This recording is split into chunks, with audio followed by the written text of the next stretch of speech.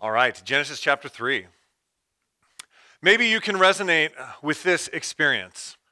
You wake up in the morning, you open the news, whether it's a physical paper on your phone, an app, or something like that, and you open the news to track what's going on in the world, in our society, and very quickly, your heart rate starts to go up, it starts to rise, you begin to freak out and get a little overwhelmed by the brokenness and sadness that you see and read about in the news. I think this is a common occurrence. Now, some of us responding to this may take on the habit of just not reading the news. Why bother going through that stress? I don't want to feel that way, so I'll just forget about it. Others maybe submit themselves to that kind of daily suffering and maybe eventually get to the point of pausing to reflect and maybe eventually come to the point of asking, why? Why is everything in the world this way? Why is everything broken? Why do we have, negligence leading to vehicular manslaughter? Why do we have war? Why do we have, broken families? Why do we have terrible diagnoses from the doctor? Why? What is wrong with the world? Why are things the way that they are? Now, there's a story, I think it's an apocryphal story, but as the story goes, the Times of London reached out to author G.K. Chesterton, 100 years ago, whenever this was. They reached out to him and asked him to write an editorial for the paper, and the title of the article was supposed to be, "What is Wrong with the World?" And as the story goes, he wrote back to the editor and he said, "Dear sir, I am yours, G.K. Chesterton. What's wrong with the world? I am."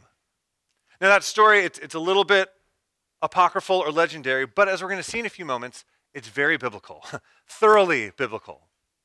Now, as a church, we've been studying the early chapters of Genesis this fall. And the first several chapters, the first several weeks, they helped us answer the questions of creation and identity. We saw God's design before things went haywire. And we saw who we are meant to be. And in doing so, it gave us a vision of something to strive for, who we can be, who we hope to be, where we hope to head. Now, last week, we got to chapter 3, and Kevin, helped walk us through the first half of the chapter, and we began answering kind of the second big set of questions that we're looking at in Genesis, the questions of, why are things not the way they're supposed to be? If God designed it this way, what went wrong? What happened? Now, this week, we're going to continue to press into those questions, and I think it's so important that we do. Philip Reef once commented, he said, in past times, in past generations, people did not go to church to be made happy. They went to have their misery explained to them. It's kind of dark, but I think that's what we need too. I mean, we don't need a few laughs, or motivation for happy hobbies, but we need a better understanding of ourselves and our world. We need the tools to face reality as it is, not distractions to make us feel good about ourselves. And so this morning we are digging into the fall. Okay, we're going to the source, we're going to Genesis 3, and this chapter can be broken into three sections. A little outline will come up on the screen. But verses 1 to 7 cover temptation and sin. Verses 8 to 13, we'll see shame and blame. And then verses 14 to 24, curses and hope. That's the whole chapter of Genesis chapter 3. Now, last week is what we looked at the first part. Kevin taught us about temptation and sin. And so this morning, we're going to tackle the next two sections of this chapter. Now, it is not a, preacher man exaggeration to say that you cannot understand the rest of the Bible if you miss Genesis chapter 3. Okay? You can't understand the Bible if you miss this chapter. I mean, trust me, go home, spend an hour watching videos made by the Bible Project. And my guess is that in 90% of them, they're going to have some reference to Genesis 3. You can't escape it. It sets off the major plot line of the whole Bible. So, we're going to get in this chapter. You can follow along as I read, but we're going to look at Genesis chapter 3, verses 8 to 24. Hear the word of the Lord. This is what Genesis says. And they, this is Adam and Eve, and they heard the sound of the Lord God walking in the garden in the cool of the day. And the man and his wife hid themselves from the presence of the Lord God among the trees of the garden. But the Lord God called to the man and said to him, "Where are you?" And he said, "I heard the sound of you in the garden, and I was afraid, because I was naked, and I hid myself." He said, "Who told you that you were naked? Have you eaten of the tree of which I commanded you not to eat?" The man said, "The woman whom you gave to be with me, she gave me the fruit of the tree, and I ate." Then the Lord God said to the woman, "What is this that you have done?" The woman said, "The serpent deceived me, and I ate." The Lord God said to the serpent, "Because you have done this, cursed are you above all livestock and above all beasts of the field. On your belly you shall go, and dust you shall eat all the days of your life. I will put enmity between you and the woman, and between your offspring and her offspring. He shall bruise your head, and you shall bruise his heel." To the woman, he said, "I will surely multiply your pain in childbearing. In pain you shall bring forth children. Your desire shall be for your husband, and he shall rule over you." And to Adam he said, "Because you have listened to the voice of your wife, and have eaten of the tree of which I commanded you, you shall not eat of it. Cursed is the ground because of you. In pain you shall eat of it all the days of your life. Thorns and thistles it shall bring forth for you, and you shall eat the plants of the field. By the sweat of your face you shall eat bread, till you return to the ground, for out of it you were taken. For you are dust, and to dust you shall return." The man called his wife's name Eve, because she was the mother of all living. And the Lord God made for Adam and for his wife garments of skins and clothed them. Then the Lord God said, "Behold, the man has become like one of us in knowing good and evil. Now, lest he reach out his hand and take also of the tree of life and eat and live forever." Therefore the Lord God sent him out from the Garden of Eden to work the ground from which he was taken. He drove out the man, and at the east of the Garden of Eden he placed the cherubim and a flaming sword that turned every way to guard the way to the tree of life. Let me pray. God, as we sit under your word now together, we ask that you would speak. God, that you'd speak through these words to shape us, to open our eyes to things that are veiled, to understand what you would have for us. God, would we hear from you this morning, we pray. In Christ's name, amen. Okay.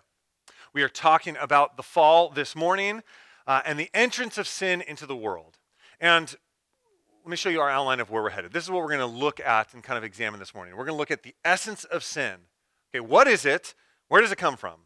We're going to look at the dimensions of the fall. What's the damage? And then we're going to look at the seed of hope. Okay, what is God's response? What is God going to do about it? You ready? Let's dive in. We'll begin with the essence of sin. Now, the Bible's answer to what is wrong with the world is sin. Okay, because of the sin of our first parents, Adam and Eve, we all now live with a sinful nature and an inclination toward sin and rebellion. And as we'll see, everything in our world is affected by it. Sin touches everything. But we need to pause for a moment and ask, but what is it? What is sin? There's a British author named Francis Spuford, and he says that for many in our world, the word sin, it brings to mind nothing more than chocolates you shouldn't eat and lingerie. That's all that we think about when we think the word sin. Steve and I, we've gotten together over coffee many times and laughed about trying to pick out worship songs for Sundays like this. Because it's hard to find songs that deal with sin. Many of our songs will talk about brokenness and weakness, but we have to go back kind of to the really old stuffy hymns to find anything about rebellion or treason or wickedness or being a wretch like me. See, today, too often, we use euphemisms borrowed from our therapeutic age. Now, it's not all bad, okay, because that does help give us relatable language, especially to those who are unfamiliar with the big theological terms. But in doing so, it also can downplay our culpability, the fact that we are held responsible. So I'll ask again, what is sin? Well, in its simplest terms, sin is turning from God to the self, turning away from God towards the self.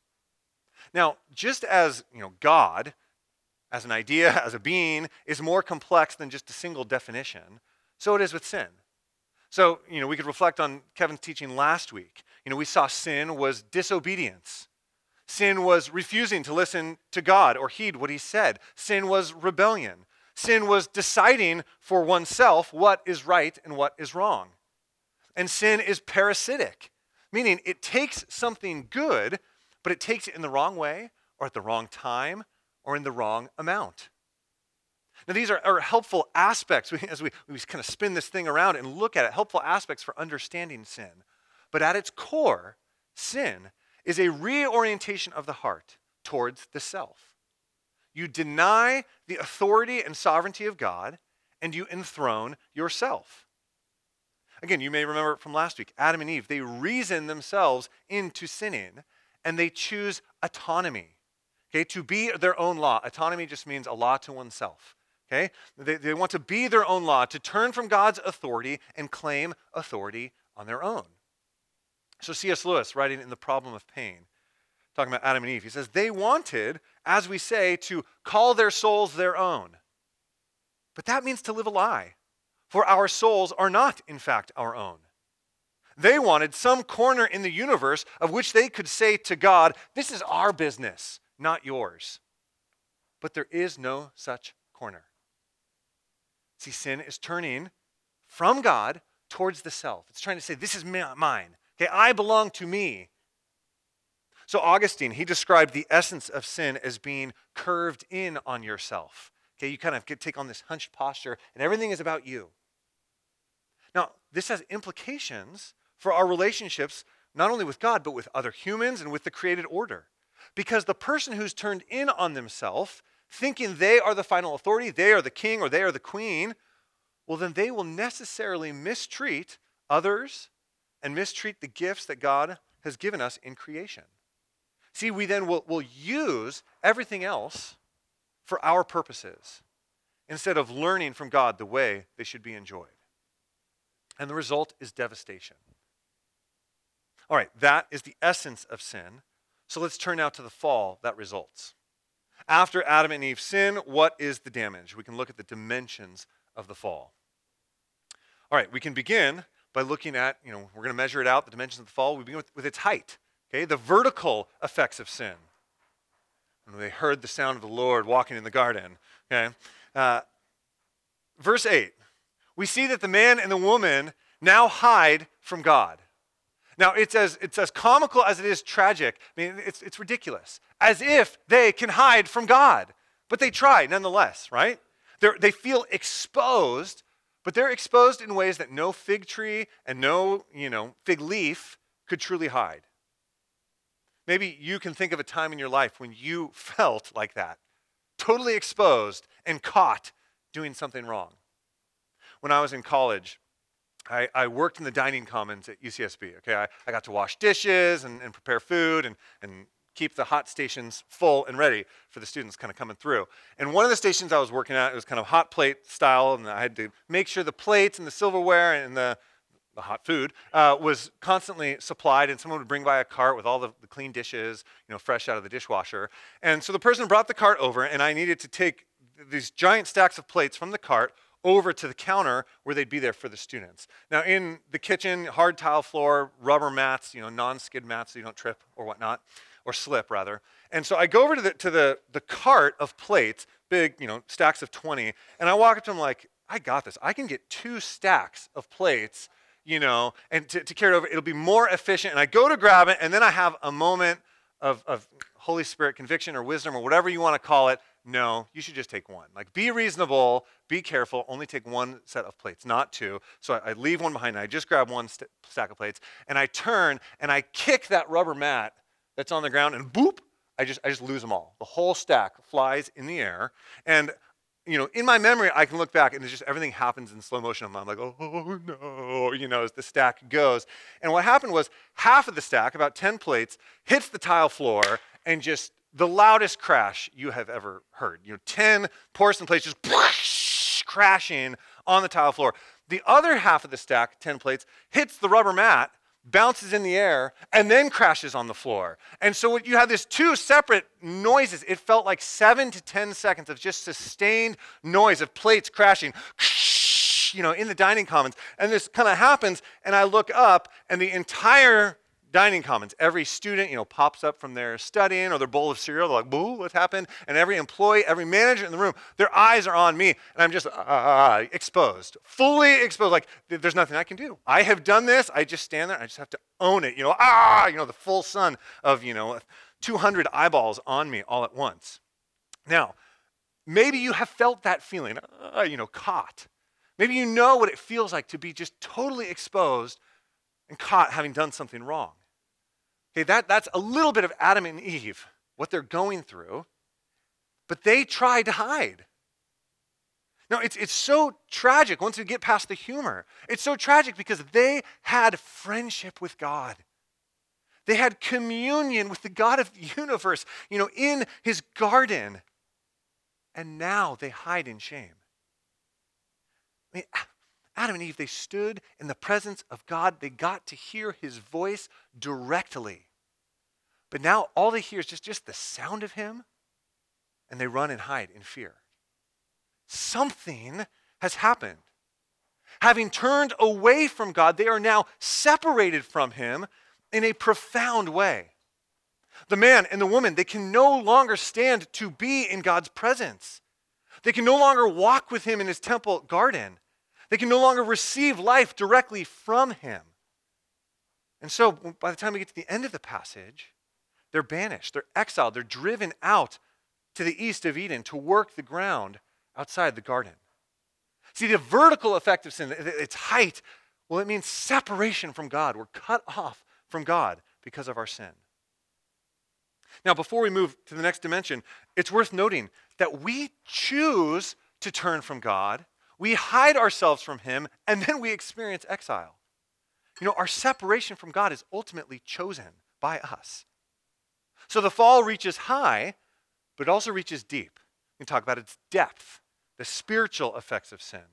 Sin goes all the way in. The fall goes all the way in. As Romans 1 says, we become futile in our thinking, and our foolish hearts are darkened. We no longer see God clearly, nor do we see ourselves clearly. Adam doesn't just hide, he turns and blames God.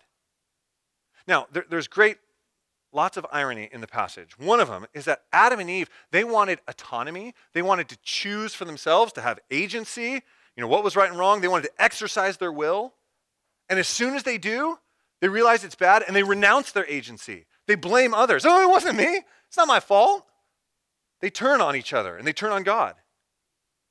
Now again, at first reading, we may find the scene comical. God knows everything. But then here he comes asking Adam and Eve questions. Kind of like a parent who stumbles upon a naughty child doing something wrong. Kids, maybe you can, imagine a story like this. A mom walks into a bedroom and finds her two kids, little Billy, sitting there with his 2-year-old sister, Sally. And written on the wall behind her two kids in big black Sharpied letters is the name Billy, just written right on the wall with Sharpie. And she looks down at Billy, and he's got a Sharpie in his hand, and she says, hey, who wrote that on the wall? And he kind of sheepishly points to his 2-year-old sister who can't talk and says, it was her. She did. That's kind of the picture here. Totally caught. The mom knows exactly what happened. God knows exactly what happened. And yet he comes and he asks them questions. What happened here? Now we step out in autonomy and then we're caught and we hide behind excuses. We blame shift. And this has been the human way since the garden. And it continues on till this day. Now, our two main excuses for our sin, for where it comes from, our two main excuses are nature and nurture. Maybe you hear talk about nature and nurture in terms of personality. What made this person the way that they are? Well, That's all good in those conversations, but we use these things to excuse ourselves from sin. Both are used to distance ourselves from our sin, to remove our agency and our act of the will. We say, it's not my fault. It was the bad environment that I was in. It's not my fault. I couldn't help it. So Dutch theologian Herman Bavinck, he writes this. He says, this idea has it, and this will come up on the screen. He says, that man is good, that his heart is uncorrupted. The evil lies in the circumstances, in the environment, in the society in which man is born and reared. Take these circumstances away, reform society, and man will naturally be good. There will be no more reason for him to do evil. People reason like this all the time. It's not me, it's my context. It's the context is everything. But if we're not going to use environment, as a reason to excuse ourselves from our sin, if it's not nurture, then the other option for blame shifting is nature. But not necessarily a sin nature for which we're responsible, but a nature, again, that excuses us. So it's not sin, it's not my fault. No, it's just written into my genetic code. Or it's my evolutionary impulses hardwired into me. We descended from the animals, and there's a part of us that's still animalistic. It's not me who did the evil, it's my flesh. The ancients, people like Plato, they had a similar line of reasoning where they thought, that the problem was the physical. It was matter. It's the flesh, but it's the physical world in general, and that your truest self was your soul. But because matter is the problem, because that's where evil lies, they hoped that their soul could be set free from their bodies, which was the problem. They wanted liberation because the real thing to blame was the physical stuff. Now, in both cases, nurture or nature, we're blame shifting. Now, again, Bavinck, he's so insightful. He writes this. He says, both attempts at excusing our sin look for the origin or the seat of sin not in the will of the creature, but in the structure and nature of things, and therefore in the Creator, who is the cause of that structure and nature.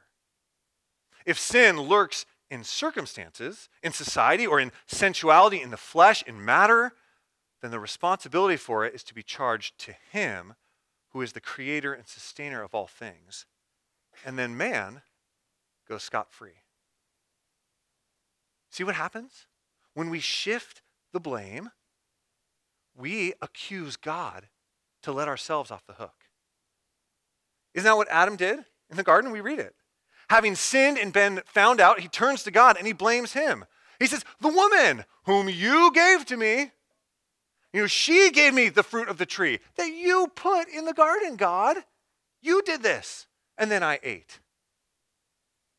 I mean, how many of us, be honest, how many of us have looked at the story of Genesis 3 and we've asked ourselves, why did God even put the tree there if he didn't want him to eat it?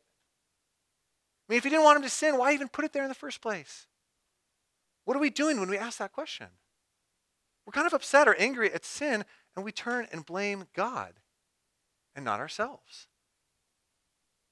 Now, don't miss this, okay? Yes, all of us are set within, particular contexts and environments. All of us have predispositions or inclinations that have made it more difficult to not sin. Yes, that is true. Okay, we have stuff wired in us. We have family background. We have, maybe it's our blood, or whatever. We have things that make it harder not to sin. But the Bible is radical in the dignity it gives to humans. Because the Bible says that nature and nurture do not remove your agency, your will, that you remain responsible for your thoughts and your desires and your actions. You still remain responsible. Yes, the world, the flesh, the devil, they are set against us. But at the end of the day, we are held responsible. Now, in our blame shifting, we turn and blame God instead of ourselves. And what this means is we're not only separated from God, but we're separated from ourselves. We delude ourselves into not seeing ourselves clearly. I mean, it's too difficult to look down the end of your nose to see a blemish, and we have a hard time seeing it ourselves. And so what do? Well, we just pretend it's not there. And we blame everyone else for seeing it, because we can't see ourselves clearly. The fall extends high, and it goes deep, but also goes wide. Let's talk about its width and the horizontal effects of sin. See, we see the effects in the relationship first between the man and the woman themselves. Okay, the only two people on the planet at this point are already fighting. After sinning against God, their relationship with God is so damaged it spills over into their relationship with one another. Their eyes are opened. They know they are naked, and so they start by attempting to cover themselves up. There's alienation, separation from one another. We can continue to see this in the consequences that are meted out to the woman. So Adam and Eve, they were created for one another, designed to draw near in love, and the result, would be loving embrace, fruitful multiplication. But now, the blessing of God is distorted. Multiplying will be painful, and the marriage relationship is strained. We're told that her desire for connection will be interpreted as control, and then he will turn and use his strength to rule over her instead of, his job to provide for and protect her. But it's not just the marriage relationship that's ruined, it spreads further. Because we keep reading and find out it's not just the woman who will have offspring, but so will the snake. Evil will spread. And a spiritual battle will be waged now throughout the Bible. I mean, we can see this battle in the very next chapter with Cain and Abel, the first, sons in the story. And we read and we find out Abel is the seed of the woman because he offers the acceptable sacrifice to God. But Cain, God warns Cain. He says, don't give in. Don't be the seed of the snake. But alas, Cain gives in. He kills his brother and he shows to whom he belongs. The violence spreads. Sin spreads. And you keep reading through Genesis, and evil and sin, they go wider and wider and wider, and they begin stretching from generation to generation out into the kingdoms of the world. Sin spreads and goes global, such that by the time we get to the New Testament, we read about the world hating God's people. The world is against God's people. Sin has reached to the ends of the earth. It's gone so wide. And so we look at the problems of the world, and we're forced to acknowledge that everyone has a sin nature. And now we can't help but sin against one another and be sinned against, and this further separates us. See, the fall has a wide reach, ruining our horizontal relationships with one another. So we've got separation from God, we've got separation from ourselves, we have separation from one another. The damage is high and deep and wide. And lastly, it's broad.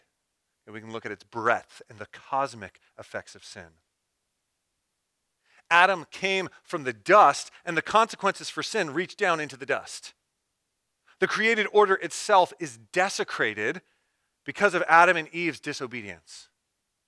The original blessing of God, be fruitful, multiply, fill the earth, have dominion over it, it's now turned into a curse. God's blessing was to receive and spread life through intimacy with God. But when Adam and Eve turned from God, the result is the opposite. Cultivating life now involves pain and struggle. It doesn't come easily. It will be painful to bring life from the womb, and it will be painful to bring life from the ground. See, in turning from God, they cut themselves off of the source of life. Now, yes, the curses, they are God's judgment on us. But as we saw in Romans 1 last year when we were studying chapter 1, his judgment ultimately is self-selected. He gives us over to what we have chosen. Now notice in the curses that Adam and Eve, they are not directly cursed. Okay? God curses the snake and the soil. Those are the only things that are, we're told are cursed. So we could say we live in a world dominated by the curse of the snake, that's our war with sin, and the curse of the soil, that's our struggle with a now broken natural order. The created order itself is broken. Life outside the garden is hard. Life east of Eden, life in a Genesis 3 world, is full of toil and pain and groaning. As Paul writes in Romans 8, the creation was subjected to futility. It is in bondage to corruption and has been groaning together in the pains of childbirth until now. And not only the creation, but we ourselves are also groaning. The damage wrought by the fall, it's high and deep and wide and broad. And so some people talk about it with the phrase total depravity. Okay, that doesn't mean that everything is bad as it possibly could be. That would deny, God's general grace. But rather that sin has touched everything. Sin touches everything. That's the world we live in. That's why there is war and racism and poverty and greed and disease and natural disasters and premature death and fractured relationships. Why is there pain and misery in the world? Because of Genesis 3. It's not a lack of education. It's not a lack of resources. It's not repression or coercion, though all of those things can be sinful and contribute to the spread of sin. But ultimately, it's because of sin. Or, as Chesterton said, what's wrong with the world? I am. You are. We are. Now, while we look at the overwhelming dimensions of the fall, its height and depth and width and breadth, the amazing truth is that our God is bigger still. And even in our passage, we see signs and arrows pointing to his abounding grace. Okay? Though sin abounds, grace abounds even more. So let's turn finally to the seed of hope. Okay? We could ask, what is God's response to all this? Genesis 3 is bad news. Okay, there's no way around that. I'm sorry if you came this morning looking for something else. Genesis 3 is bad news. It's the foundation, the launch pad for the drama of the Bible, because it presents the problem that God must overcome. The rest of the Bible is about God overcoming Genesis 3. But even here are glimpses of hope. And we see this first in Adam's faith. You say, Adam's faith, where is that in the passage? Look at verse 20. Okay, it's kind of in the flow as you read it. It's kind of weird, just sticks out for some reason. But verse 20, after all the curses, we read this. The man called his wife's name Eve because she was the mother of all living. Now, Adam and Eve blew it, okay? They really did. Romans 5, because one man sinned, all sinned through him, death reigned through that one man. Okay, their sin led to death for all. But Adam heard God's promise to Eve that though there will be pain, there will be offspring. Okay? There is yet a future. And so in an act of faith, Adam names her Eve, which means life giver. Adam could have named her death bringer. He could have named her, listens to snakes, but he didn't. He believes God, and he sees in her God's promise of life. He turns back towards her wife, despite the separation. He moves towards her in reconciliation because of God's word. He steps out in faith. See, even here there is hope. God has not given up on them. And throughout this passage, there are hints and whispers and arrows to what God is going to do. So let's look at these seeds of hope. Okay, I'm going to just move through these quickly. But first, we see God's pursuit. Okay? God knows what has happened, and yet he approaches them and asks them questions. Okay? He doesn't ask Adam and Eve because he doesn't know. Of course he knows. But he asks them because he wants to give them the opportunity to confess and draw near, draw back to him. He is gently walking them through conviction. I like Tim Keller points out that while God questions Adam and Eve, he doesn't bother questioning the serpent. And he says this is evidence of God's hatred of sin, hatred for evil, but not the sinner. He hates sin, but not the sinner. He wants to extricate them from Satan's grasp and draw the sin out of them. So as we see God pursuing them, second, we see God's consequences. You say, why is that good news? Well, God could have said, oops, let me take a mulligan. Let me just uncreate everything. I'm going to start over without the tree, without free will, and everything's going to go better. Let me just have a redo. But he doesn't do that, because that would mean their annihilation and not their salvation. See, the consequences point to a God of justice, but also this thought. Maybe one day, God will figure out how salvation can come through judgment. Maybe there will be a way. He's committed to their salvation. Third, we see God's clothing. Okay, their silly little fig leaves wouldn't do. God was sending them out into a harsh world. And while he would have been right just to let them suffer, God clothes them with animal skins. Now, many commentators, theologians, they see here the seeds of the atonement. Okay, God covering over our sins. Now, he clothes them at the cost of another life. There's a sacrifice. An animal dies. It's required for their covering. But God is willing to pay it for his children. So we see God pursuing, we see God's consequences, we see God's clothing, and lastly, we see God's war. He's not done with humanity, and he is unwilling to give them over to the serpent's designs. God says to the serpent, I will put enmity between you and my people. God is saying the war is on. But it's not just two lines, two genealogies. There's a particular offspring that God is looking forward to. There's one seed that God has in mind, and he says, he shall strike your head, and you shall strike his heel. Now think about the image with me, okay? There's this primitive family in the wilderness sitting around a campfire, and a serpent quickly slithers into the middle of the campfire. There's not time to grab weapons, And so what happens? A man steps forward. He jumps off his log that he's sitting on, and he just begins attacking the snake to save his family. The only way he knows how. He begins stamping at it. He's stomping at the snake, trying to kill it, and in the meantime, the snake is fighting back. Eventually, the man gets it, okay? He kills the snake, but in the process, he's been bitten, okay? He saves his family at the cost of his own life. Okay? That's the image. That's the picture. That's what he sacrifices himself for the others to defeat the enemy. Now, friends, this is what Adam should have done. I have to wonder, was Adam, when he heard God saying this, was he chastened as he realized that should have been me? That was my job. I was to guard and keep the garden, but I didn't do it. But then did he think, but I will have an ancestor. I'm going to have a son who will be better than me. He will do what I couldn't do at the cost of his life. Friends, that man, that seed came. That seed of hope came in the person of Jesus. In Jesus, we have the new and better Adam, who at the cost of his life defeated the snake and sin and death once and for all.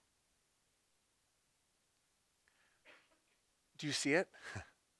Here in the garden, in the midst of the death and destruction, the thorough damage of the fall, even here, we see the roots of what God will do to get his people back. I mean, this passage is so important to understanding the whole Bible. I mean, you just read through the pages and you see God's relentless pursuit of his people.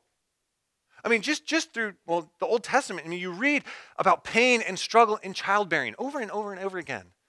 Sarah and Rebecca and Leah and Hannah and, all these women who struggle, okay, with infertility, in grief and in pain. And then you see God overcoming the curse to give them children. We read about famine after famine, starvation. We see how that hunger drives God's people through the plot lines to move here and then move there and move, here and there.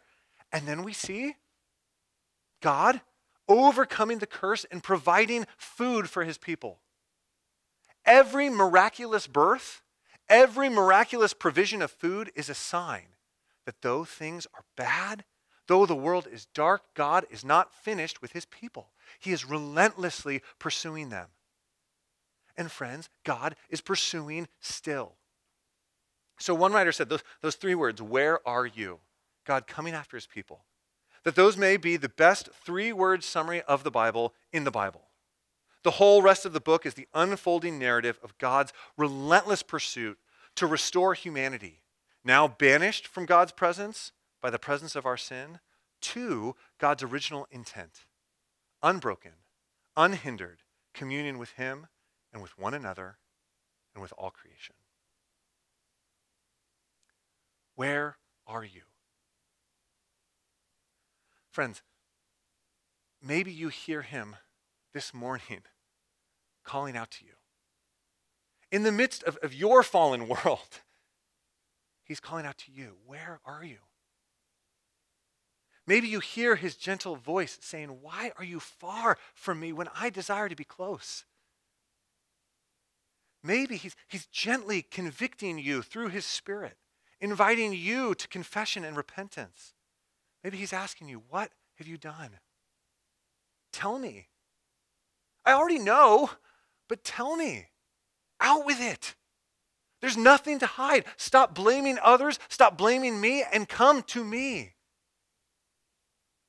Friends, it doesn't take a genius to see the brokenness in the world, to know that things have gone haywire. But in this passage, we find God speaking to us through the mess. I won't let you go. See, there's no height, no depth, nor any other created thing can separate us from the love of God in Christ Jesus. He's coming after us. Behind the world on fire is a God who longs to restore it all. Will you come to him? Let me pray.